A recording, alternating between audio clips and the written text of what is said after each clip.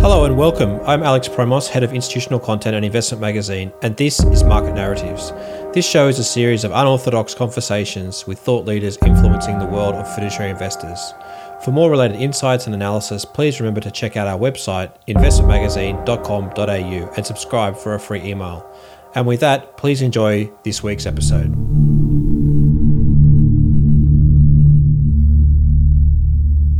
My guest today is Andrew Parry, Head of Sustainable Investment at Newton Investment Management. This conversation is a unique one. It looks at ESG from a very much a critical way as to the issues and challenges alongside implementation of ESG, the definitions of ESG alongside social norms, alongside the new regulation changes that are coming alongside stakeholder management and the ruling by the Department of Labor around the primacy around fiduciary duty. I hope you enjoy this conversation. How do you see ESG in this world of COVID? How has it changed or evolved in the last few months? Well, it's been quite a dramatic transformation in many ways. Over the course of 2020, and it's coming in a multiple different ways. It's one of the most obvious is the huge inflows that we're seeing around the world. We've had record inflows into ESG labeled or sustainable labeled investment portfolios in fixed income as well as equity. So that in itself is amazing, given the outflows from many traditional funds, particularly in the earlier part of the year. Now, behind that is a great emphasis on climate. So we are beginning to see particularly asset owners emphasize their climate objectives in either active or passive strategies, many of them with an ESG or sustainable type label tilted. So that's something that really has accelerated. I think the asset owner community, backed by the sort of private wealth area, have really sort of finally fully embraced a view on climate change and are beginning to put that into action. Also, you have to think about what ESG is. And, I sometimes have to remind myself to spell it out a bit more. It sounds really trite to say it's environmental, social, and governance, but I think when we're talking about this, particularly to a non-professional audience, it's really important to actually spell out what ESG is, because it's not some abstract acronym. It actually stands for some really incredibly important issues. And what I was going to say was that it's the social dimension that has really begun to be of interest to particularly asset owners over the course of this year. First and foremost, COVID has been a human crisis, both for health and the loss of life that it's visited upon us, but also the social consequences of the economic fallout that's going to endure and linger for many years with unemployment. So, and I think that's really sharpened the focus on S, which within the ESG space had always been an area that we probably more struggled on, because it's a harder area to define, it's a harder area to get data on. So if COVID has done one thing, it's about advancing the cause of S, social, in the debate and discussions on how to integrate ESG into an investment approach. It's interesting you say that, because if I look through most of the portfolios of ESG labeled portfolios, they're very much filled with tech stocks.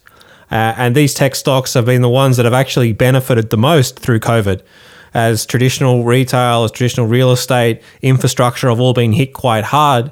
It's the tech stocks that have done quite well. So is ESG getting a bit of a wind beneath its sails in terms of gaining from the transformation of the economy due to COVID? Yes, and I think that transformation was one that was going on already. COVID, for some people, is about to tilt the world on its axis and was going to usher in a new normal.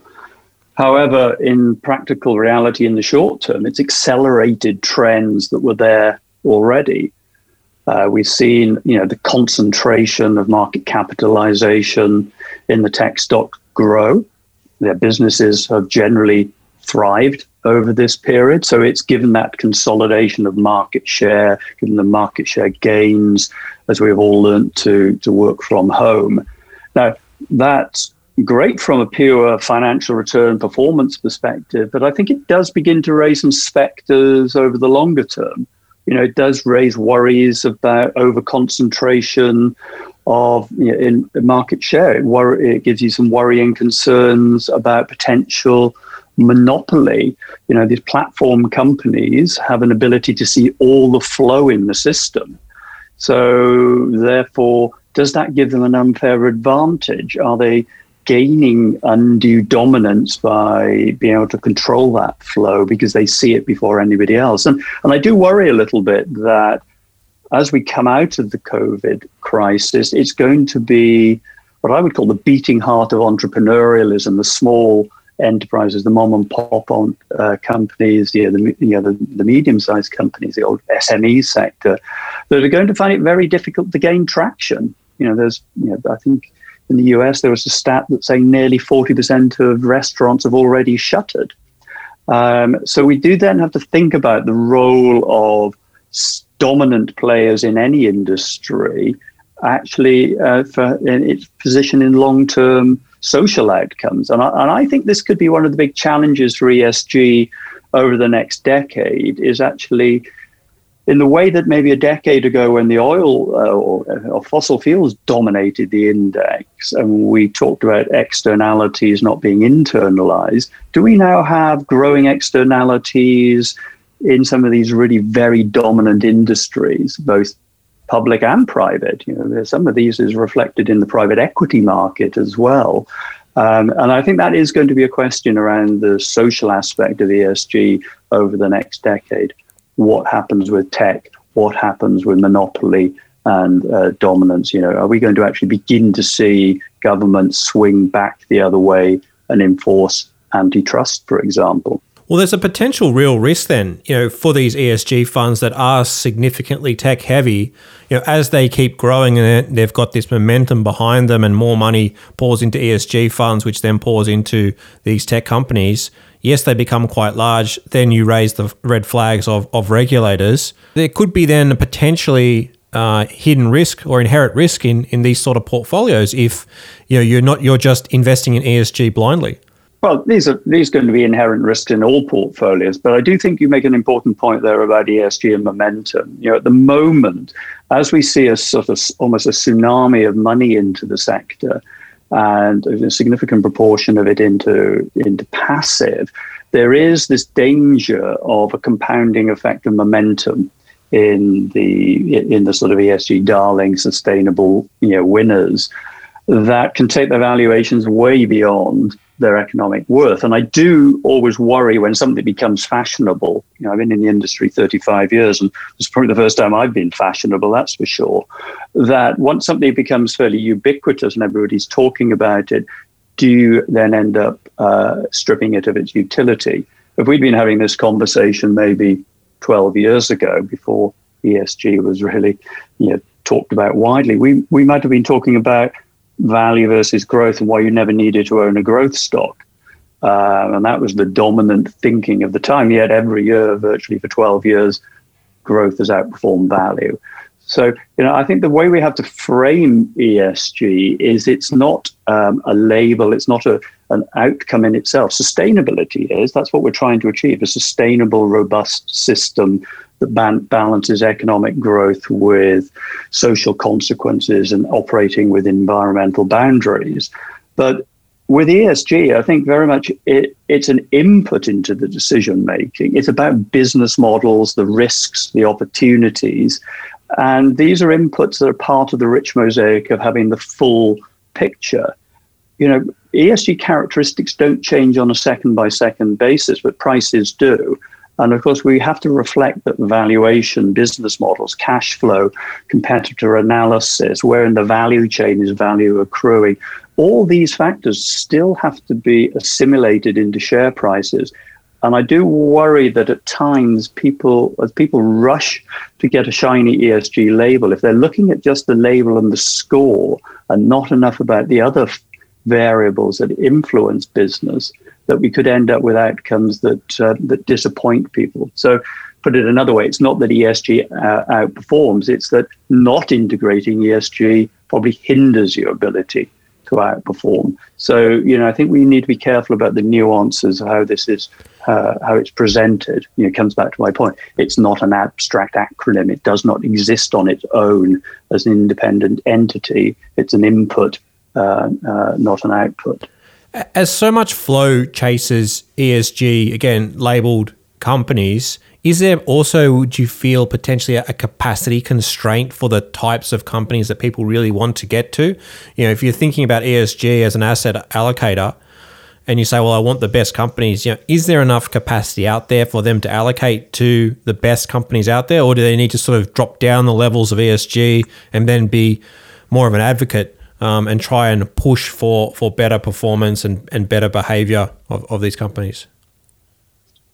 Well, look, ESG is our influences on all companies, large and small, across all sectors, and they have it has different levels of materiality across environmental, social, and governance in different regions, different industries, etc. So it's there as an influence for all businesses. So I don't think in that sense it is capacity constrained. Now, if you're actually going to be very prescriptive about it and narrow it down, say, to just solution providers, then yes, you do end up limiting your choice, and you're already into an area where many of the sort of what would be deemed as solution providers are trading on very rich valuations. So, that aspect of it does worry me.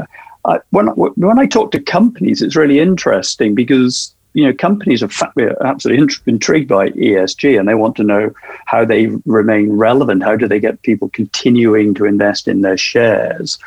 And it's really interesting to see how different companies respond. I had one major fossil fuel company ask me, how do we optimize our ESG score? And, you're trying to say to them, that's not what it's about. It's about your behaviors and your purpose and how you're managing the risks and the transition in your business. If you think it's just about a score as a corporation, then you're just putting greenwashing on the front of your business without actually changing your allocation patterns. So in that conversation, and there's always our conversations with companies, it's about what the companies are doing. This is probably the most important way to think about it. It is, to paraphrase the old Bill Clinton elections slogan, it's the companies, stupid. These are the people allocating all the different forms of capital, human, social, natural, financial, intellectual relationships, etc., to build resilient and relevant businesses that will endure over time. They're having to hire, and as well sadly fire people at the moment. They're dealing with complex regulations. They might have 60, 70,000 companies as primary suppliers in their supply chain. They are big, complex businesses. So that's where it's really important, is actually try to get into the mindset of how companies are integrating sustainable practices into their operations. How do they understand the notion of what their purpose is? Because that's the only way that you can make it real. And that takes it away from a score or a label to actually understand what they're really doing with capital and what it means for their business. And going back to your first question about ESG and how it's changed, I think what's really suddenly changed is companies are recognizing that the world is in an accelerating period of transitions, whether it be in technology, in health, in society, in geopolitics, in global trade, etc.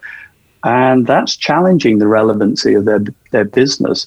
And for me, that's why when you have more private conversations with companies, that's why I believe they're beginning to look at stakeholder approaches, because they're beginning to realize that just a focus on the primacy of the shareholder could mean that they become stranded, that their businesses don't become relevant. And I think that stakeholder mentality is probably the bit that I'm the most optimistic on, as long as then shareholders are called into account on their claims of being stakeholder orientated. I'm curious on your thoughts around that stakeholder management piece. You gave the example of the oil company there, and trying to sort of think about how can they improve their rating.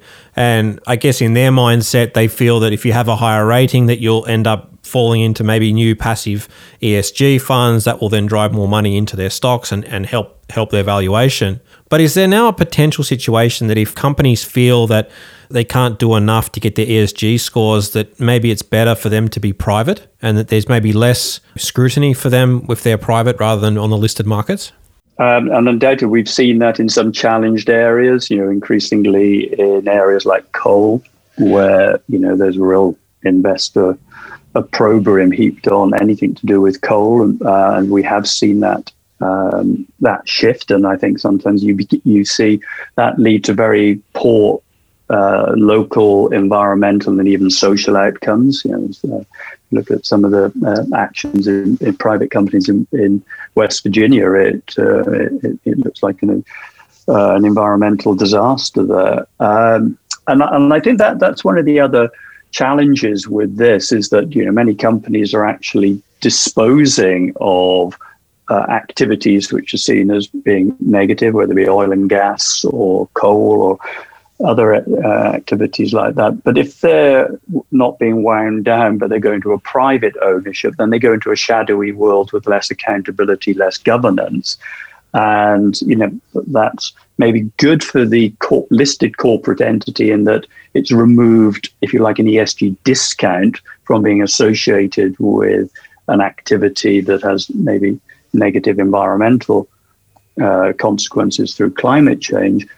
But if that business that they have disposed of continues to exist and with less scrutiny, then you actually haven't changed anything. You just, there's a danger that it becomes, about virtue rather than the practical necessity to create a more sustainable system. So yes, I think there are sometimes these consequences of in our desire to look good and to change the system that maybe we don't always get the actions that we want if they go from public to private and fall out of view.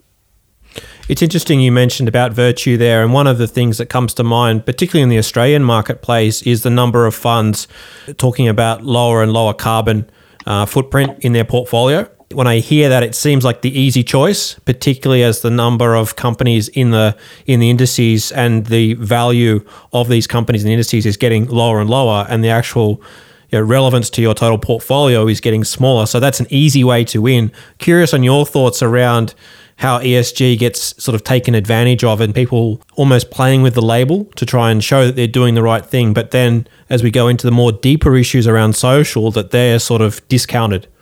The problem with the label and methodologies, particularly when they come, is that they can be gamed. It's very easy once you know a methodology for creating, what looks good. Then you can just overemphasize the things that score well and underemphasize those things that score poorly. A lot of people in the early days of ESG, as a result of that, were very surprised when they opened up their ESG fund as individual investors to find tobacco, because tobacco stocks score well on ESG, and that was sort of contrary to their values or to what their expectations. And that's why I think it's really important to continue to link ESG to business performance, to business activities, the allocation of capital.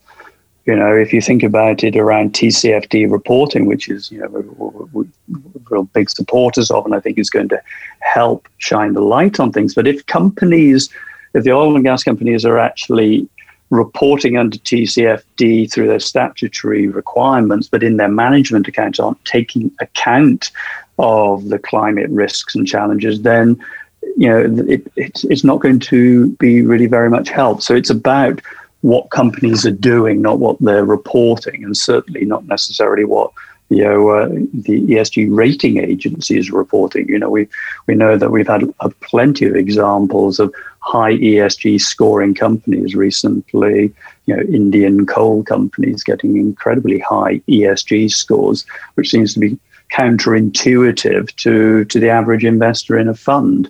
So I think that has to be always at the back of our mind. First and foremost, if you're an active investment manager, then we still have to produce performance over and above that of the index. And therefore, for us, these are ESG risk management issues. It's about we have to assimilate all of that into it. We can't take a position just on virtue. We have to understand what it means for business models, what areas can be avoided. And it does come down to it with many of the fossil fuel companies. It's just all, why bother?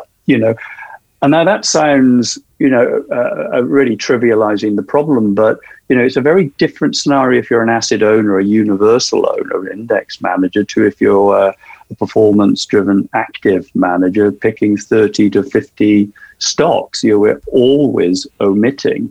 It's not divesting. It's just we make a limited number of choices where we're taking into account a whole array of factors. So there is sometimes a mixture of language that can be unhelpful. It's very different if you're a universal owner owning the market, owning beta, where engagement is your lever for delivering better outcomes.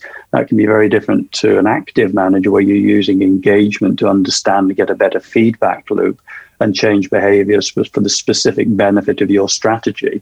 Now, that they don't have to be misaligned. They can be highly aligned around climate change, but we have to recognize there are different ways that this will get played out in the market. And we still do need price discovery in the market, which is another reason why we can't rely on methodology alone. We have to have that divergence of opinion and thought and action. I can see the total benefits of the divergence of opinion to create a market and have market participants going back and forth. But at the same time, when I listen to what you're saying, I think to myself, well, hold on, do we need some sort of an ESG disclosure standard for investment products so that people can actually compare what's actually happening across all different asset managers? I think we need better disclosure. I think we need greater transparency. I think all asset managers at the moment are striving to illustrate what good looks like to their clients. I think the key thing is transparency rather than a standard. If you think about growth, the S&P define growth differently to MSCI, yet they've been around for 85 years as concepts. So it's not so much about having a standardized disclosure. I think where we need standardized disclosure is at the corporate level. This is something that the EU has raised, and ESMA, because obviously in Europe, the focus on ESG is intense with the EU sustainable taxonomy. There, I think that's about democratizing ESG data. At the moment, access to ESG data is expensive. The definitions that are inconsistent across the big data providers. It doesn't necessarily have to be a bad thing, because if it all looks the same, there's no value. But the problem is that there's no standardization at the corporate level. And so 3 years ago, if you talk to companies, they really didn't want mandatory reporting around sustainable issues or ESG considerations. Now that they're producing scores sometimes of surveys every month for different data providers, some for big asset managers, etc., they're beginning to realize that actually a standardization of reporting into the statutory reports might actually be a good thing. They then take control of their data in the sense that it's their data, it's audited, it's reported, it's standardized. And this is what happens in the accounting industry. Things evolve and change and adapt. And I think that needs to happen before we get really good and consistent standards of reporting at the asset management level. So I think sometimes it gets pushed around the wrong way, and people say, well, we have to standardize the way that asset managers report. Well, if the data that they're using isn't standardized, isn't fully audited, and goes through the filter of a normalizing ESG data provider, how do we actually achieve that? You would be then going back to our problem of, maybe of market control. You have people in the middle controlling what good looks like. So I think really the one thing I continue to push for is companies having a standardized set of reporting. When I started over 30 years ago in the industry, we didn't have a cash flow statement. And an amazing amount of pushback from having a cash flow statement. We now have a cash flow statement as a standard part of international accounting. Yeah, accounting standards change to reflect the demand from the end users, and I think that's where I'd like to see the change first, is at mandatory reporting. That was the direct example that I thought about, which is around the accounting standards and the cash flow statement, and it's pretty consistent around the world. And when there's any deviations that are there, you have to put it as a note. So likewise with ESG, there could be this similar sort of approach. I guess one of the reasons why people may push back against ESG is that sometimes it's a bit softer. It can't be quantified in the same sort of way that the accounting standards can be done. But at least there's a baseline that can ask for specific details to be provided. Yeah, well, let's have the debate, because if you say, Alex, if it's softer at the corporate end, by the time it gets distilled down, manipulated and squirted out at a portfolio end, it's going to become even softer. We can't make it harder at the output level if the input is soft. So that's what I'm reflecting, is that if we have better data in, then we have a better quality of data out. One of the things I wanted to go back to specifically is around that social aspect, because it seems as though the social part is still not really being thought about in a deep enough level. And one example that I've seen recently is these car ride companies that have a huge amount of contract workers, claiming to be very friendly organizations, but at the same time, their social relationships with their employees is not good. Likewise, a number of the key tech companies hold huge amounts of employees under short-term contracts. And I wonder whether that can tick the box of being socially responsible as an organization in this new world. Yeah, I think one of the ways to think about this is that all companies are de facto social enterprises, whether they like it or not. Our parent company, BNY Mellon, they employ, I think, 65,000 people. That's the same size as my hometown in South Wales. And unlike a community, like a town, that we provide economic benefits, jobs, we provide other benefits like pensions, healthcare, help with preschool, childcare and issues like that, ongoing education and training, etc. And I think actually the more prescient companies are beginning to recognize that role that they have. And that's why I went back to the comment about stakeholder capitalism. I thought it was very interesting in August last year, so well before the COVID crisis, that the Business Roundtable updated their statement of corporate purpose to talk about stakeholders, how they treat workers with fairness and dignity, providing benefits and training and ongoing education.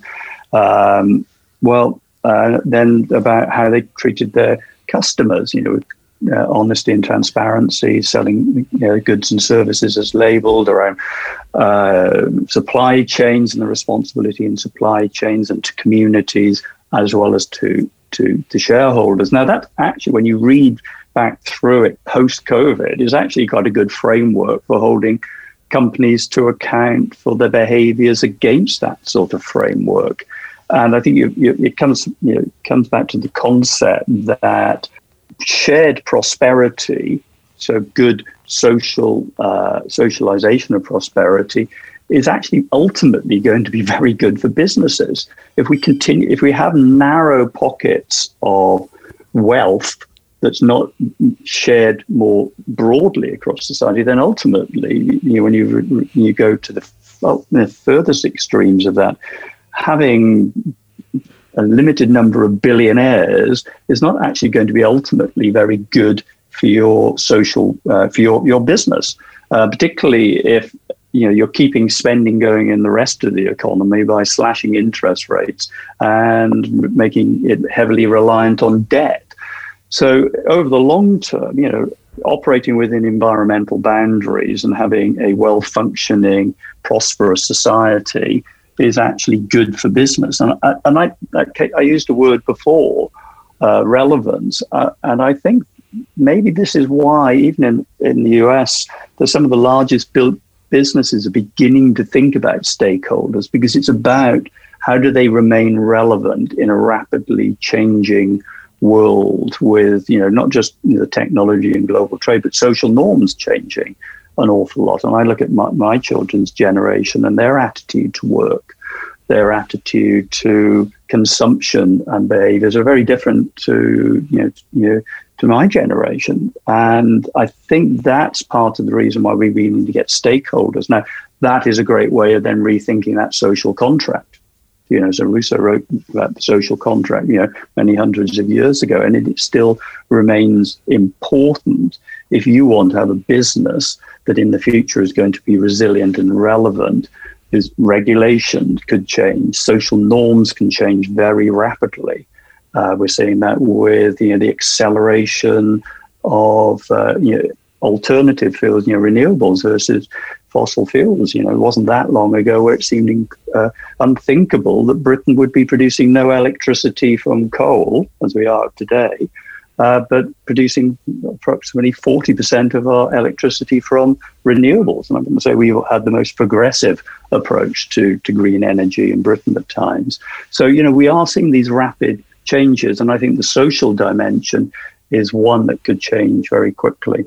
What do you think about the regulation that needs to potentially evolve for this to become more open, right? You talk about stakeholder management, and I think many people would agree that without good stakeholder management, your business is going to have trouble. But at the same time, there's this fiduciary duty that the company needs to put in place, and the asset owner and the asset manager all needs to put in place. And how do they try to map, taking into consideration all the stakeholders, and at the same time making sure they meet fiduciary duty? And ask that question with the Department of Labor's decision with fiduciary duty as the primary concern.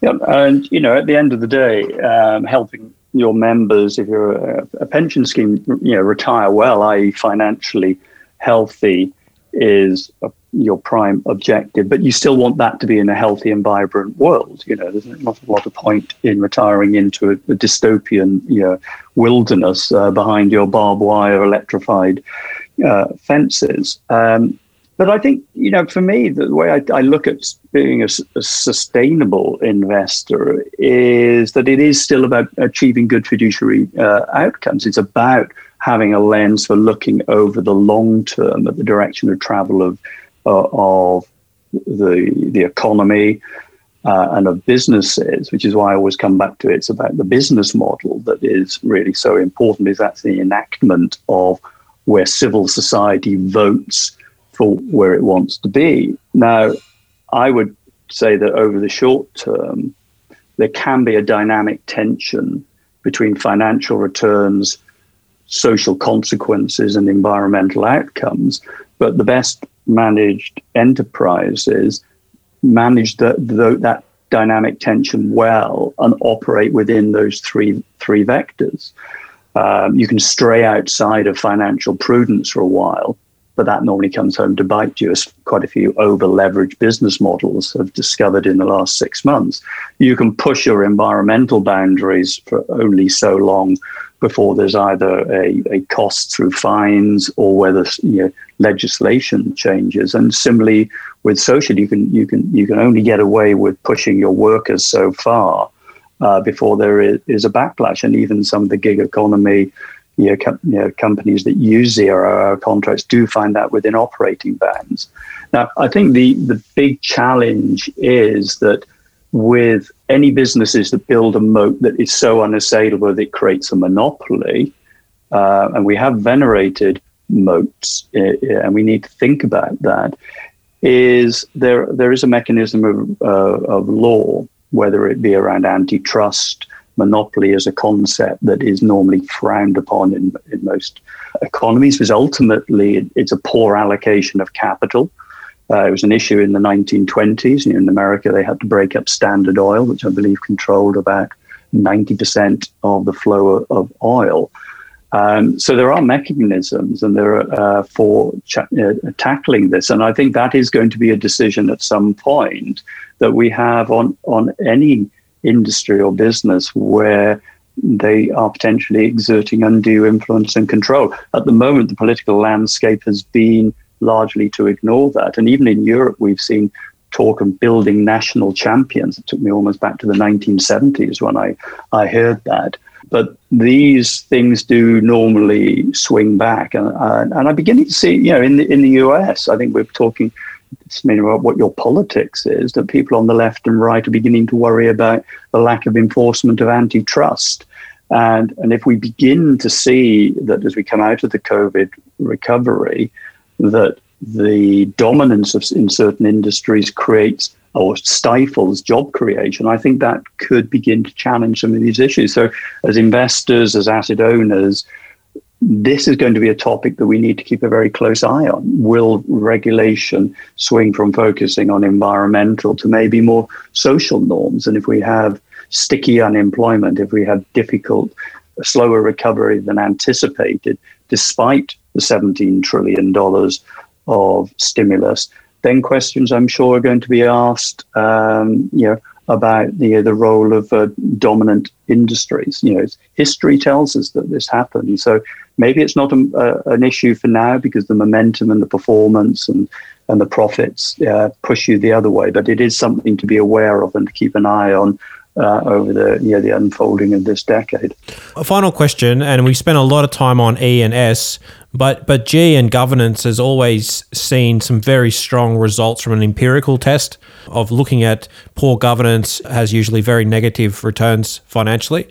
In this market with a lot of liquidity, governance seems to take a back seat because performance is doing quite well. I'm just curious on your thoughts around what's been happening in the governance space for a lot of these businesses. No, you're quite right that governance is, if you had to rely on one area to look at it, it would always be governance. Irrespective of whether you use ESG, believe in ESG or not. I think everybody believes in good management, or certainly believes that bad management can destroy shareholder value pretty quickly, and it tends to be the worst companies in terms of governance where the issue lies. It's not so much further up the spectrum. The difference between the very best and the middling is not so big. Interestingly, I think some studies have shown that governance in US tech is inversely correlated with performance. So, because they're entrepreneurial, fast-growing companies and people suspend their disbelief. Now, I think the thing with governance is that it's always there as a factor. It just depends on when it becomes an issue. Think of it another way as well, that good governance is the route to better performance on environmental and social factors. You need to have a good governance to be able to think about that more stakeholder approach to managing your business. So it does have wider implications, not just around the governance of the entity, but also the enactment of other areas. It also works with countries as well as companies. I think the issue with governance now is that I think it's one area where shareholders are almost all becoming activists. So the level of engagement with company management, the greater level of voting by passive, that has been a huge swing. The passive industry historically were labeled as absentee landlords. They've moved on a long way from that now, which is great that, they have a vote as well and they should exercise it for changing. So I think really where the governance has been really transformed is in this notion that they're all activists now, and that shareholders are far, far more engaged in discussions around these issues. Certainly know that from our client base across institutions or financial intermediaries, they are much more engaged in it, and they now want us to increasingly express their voice, their concerns to the companies that we own on their behalf. And so that's why I do think ultimately some of these social norms will change, because our clients are a reflection of broader society, and they're beginning to reflect many of these issues. Where it comes back to then is, do governments and regulators enact it? So, for example, modern slavery is an issue that we hear a lot about, and it's been raised right around the world because it remains a worrying problem even in the developed, so-called sophisticated world. But nobody, as far as I'm aware, has been fined, no corporate under the Modern Slavery Act, for example, in Britain. We have unlimited fines. So I think we will probably begin to see that we shouldn't just rely on shareholders as being enforcement of these rules. We do need broader civil society to play their role as well. And that's where I think we are beginning to see the changes that governance is amplifying moves more broadly in society. Mm-hmm. All right, Andrew, that's been a fantastic conversation. Thank you very much for your time today. Yeah, it's been a real pleasure. Thank you, Alex. Thank you for joining us. All views expressed on this podcast are subject to change and do not necessarily reflect the views of Connexus Financial. This podcast is for educational purposes only and should not be relied upon as investment advice.